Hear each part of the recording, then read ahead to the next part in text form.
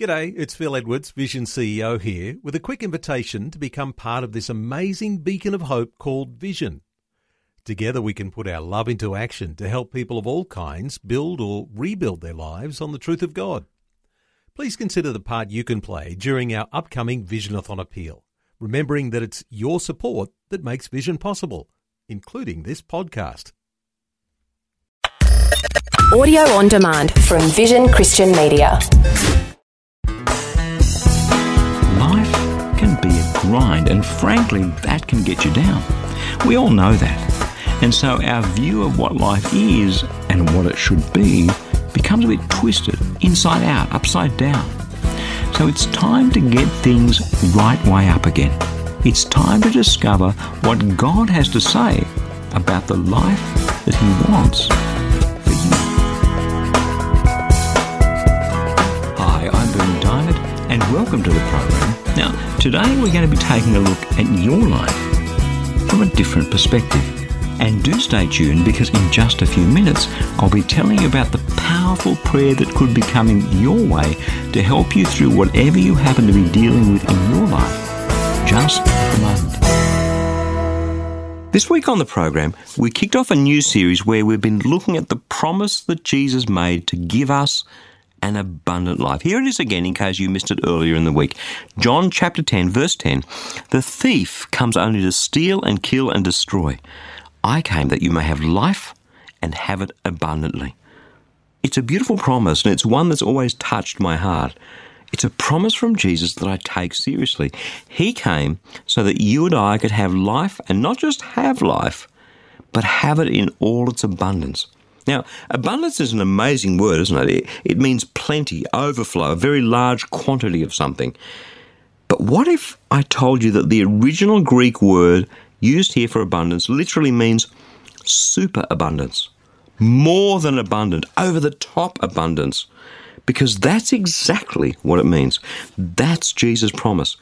And yet the promise is made here as a point of comparison. The promise is the second part of the verse. The first part is about something else. It's about the thief, he's called here in this story.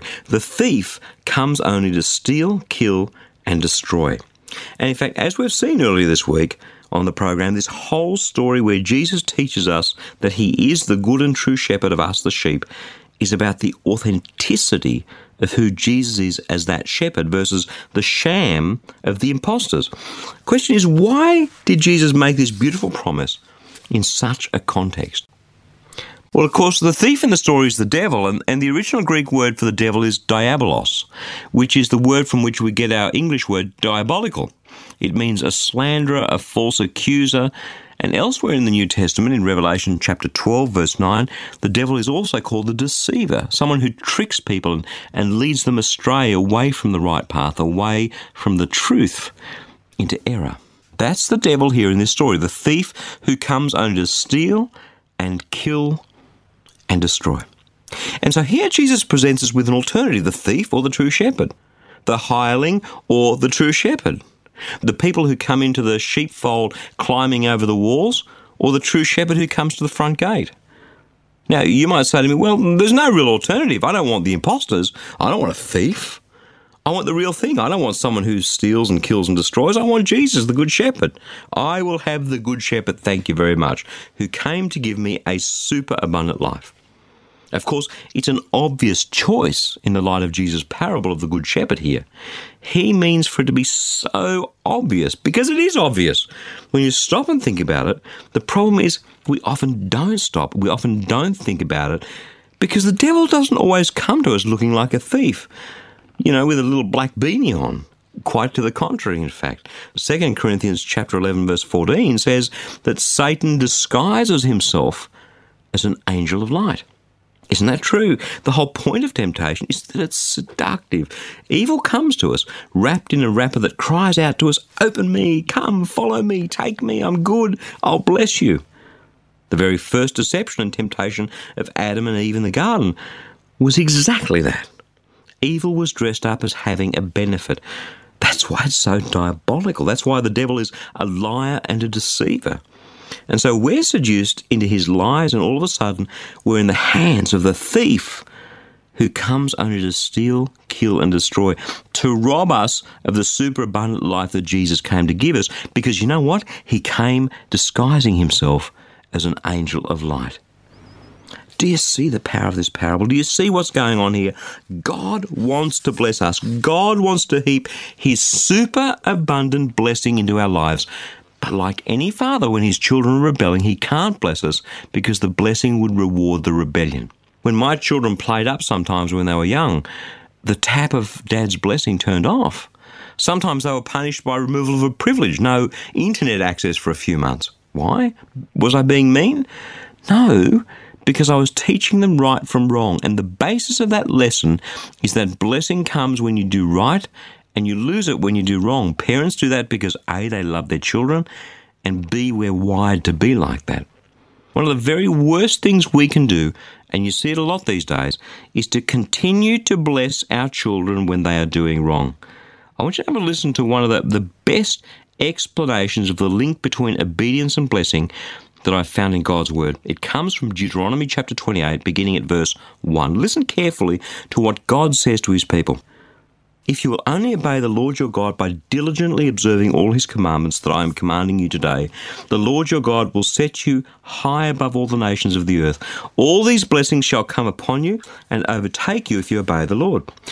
Blessed shall be your city, and blessed shall be your field. Blessed shall be the fruit of your womb, the fruit of your ground, the fruit of your livestock, both the increase of your cattle and the issue of your flock. Blessed shall be your basket and your kneading bowl. Blessed you will be when you come in, and blessed you shall be when you go out. The Lord will cause the enemies who rise against you to be defeated before you. They shall come out against you one way and flee before you in 7 ways.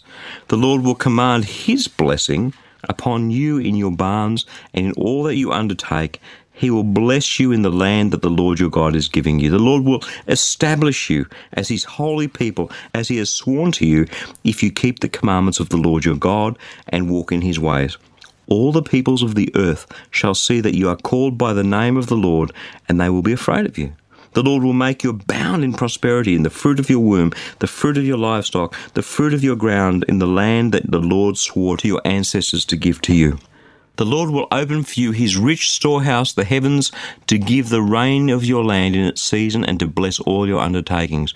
You will lend to many nations, but you will not borrow. The Lord will make you the head and not the tail. You shall be only at the top and not at the bottom, if you obey the commandments of the Lord your God, which I am commanding you today, by diligently observing them. And if you do not turn aside from any of the words that I am commanding you today, either to the right or to the left, following other gods to serve them. But if you will not obey the Lord your God by diligently observing all his commands and decrees, which I am commanding you today, then all these curses shall come upon you and overtake you. Cursed shall be the city, cursed shall be your field. And it goes on, lists a whole bunch of curses.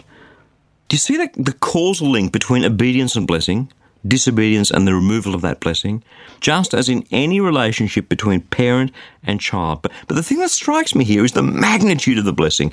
Verse 2 of Deuteronomy 28, all these blessings shall come upon you and overtake you if you obey the Lord. Don't you love how the blessing will overtake you? They will be super abundant, just as Jesus said. Verse 13, the Lord will make you the head and not the tail. You shall only be at the top and not the bottom, if you obey the commandments of the Lord your God, which I am commanding you today.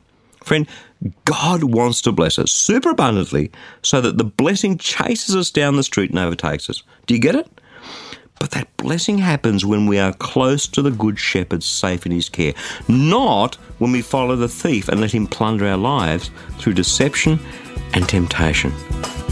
Our Dad in heaven truly does want us to be the head and not the tail, to be above and not below. What father wouldn't want that for his children?